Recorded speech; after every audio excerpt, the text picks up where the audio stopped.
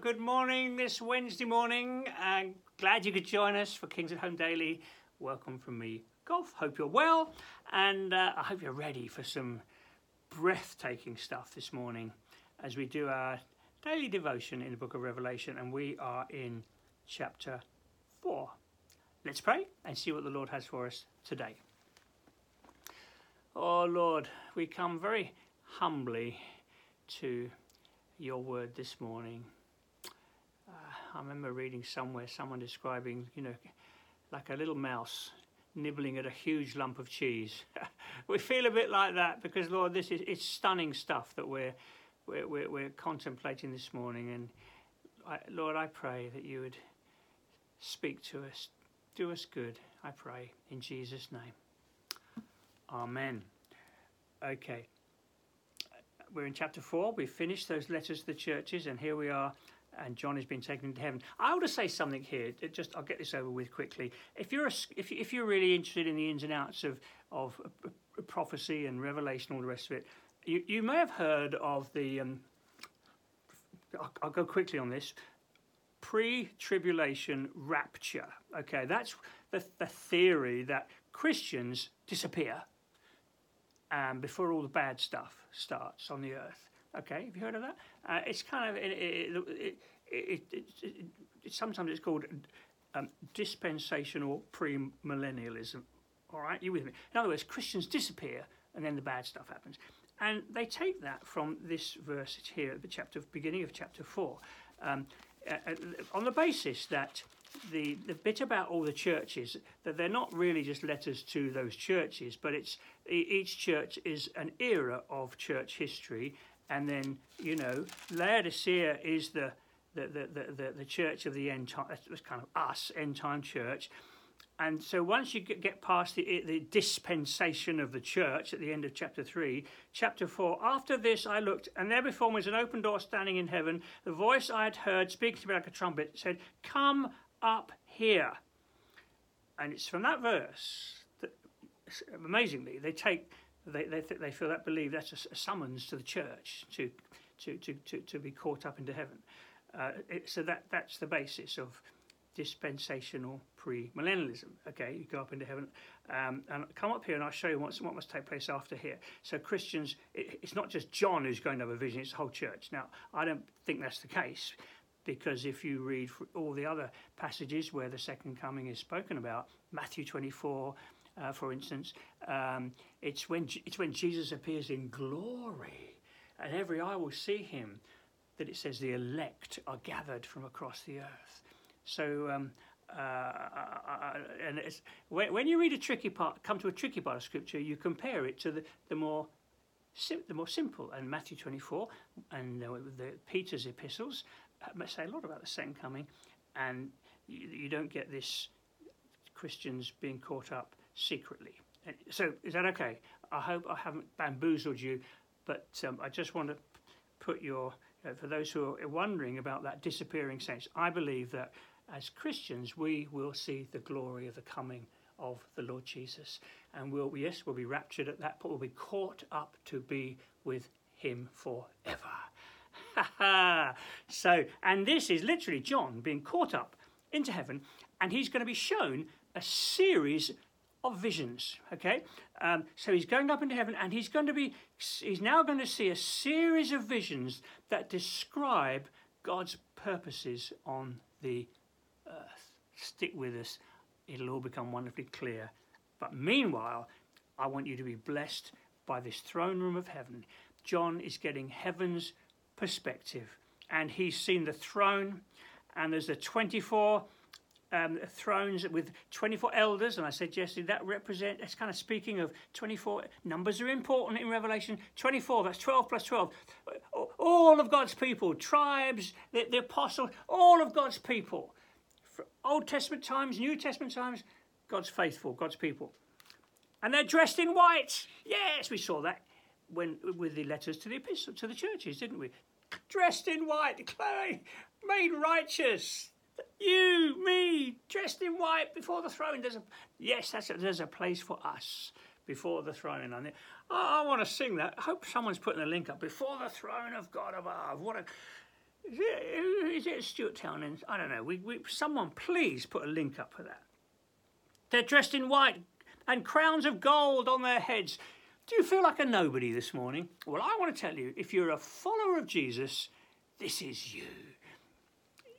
There's a place for you before the throne of God. And one day, you're going to be there. I look forward to that. I do. I really, really do.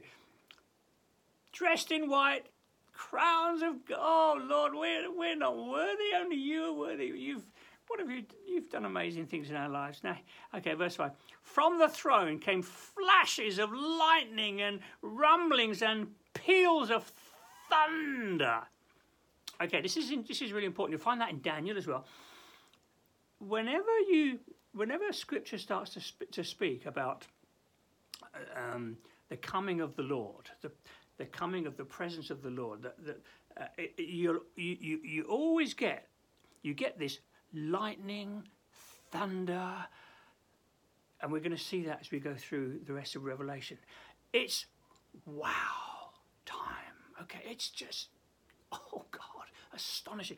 And so that's whenever the throne of God, whenever we're being shown the throne of heaven, whenever heaven is opened, as it were, this is a common sign that you'll see lightning, rumblings, thunder, awesome stuff. And in front of the throne, 7 lamps were blazing. And that's the 7 spirits. I spoke about that, representing the churches. We know that the lamps are the churches. There's a place for us before the throne, all this imagery. And in front of the throne, there was what looked like a sea of glass, clear as crystal. Calm, peace. In Scripture, the raging seas are often seen as an imagery of uncontrolled evil, and we're going to see later on that beasts come out of the sea. It's kind of it's untamed, and it's a picture. It symbolises the evil, and so here it is, calm, sea of glass, clear as crystal, calm. Isn't that beautiful? Are you still with me? Are you okay? And in the centre, around the throne, were 4 living creatures. And they were covering their eyes in front and behind, because it's so awesome. The first living creature was like a lion, the second like an ox, the third a face like a man, the fourth was like a flying eagle. That's representing all of creation, all God's creatures. It's just thinking all God's created creatures before the throne. Each of the 4 living creatures had 6 wings and covered with eyes all around, even under its wings. And day and night they never stopped saying, "Holy, holy, holy is the Lord God Almighty, who was and is to come." So there's a picture of these 4 creatures, these living creatures. As I say, it's representing all the created world before the throne, worshipping. And it's this lovely picture of it's all His. And, I'm thinking of Narnia now, and just thinking of Narnia coming alive, the new Narnia, and everything is singing the praises of the Lord.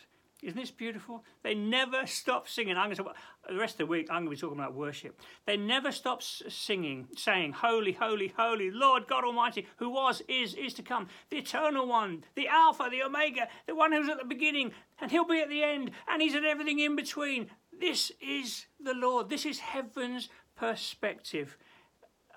Oh, and whenever the living creatures give glory and honour and thanks to Him who sits on the throne and lives forever and ever, the 24 elders fall down before Him who sits on the throne and worship Him who lives forever. And they lay their crowns before the throne and say, "You are worthy, our Lord and our God, to receive glory and honour and power, because you created all things, and by your will they were created and have their being."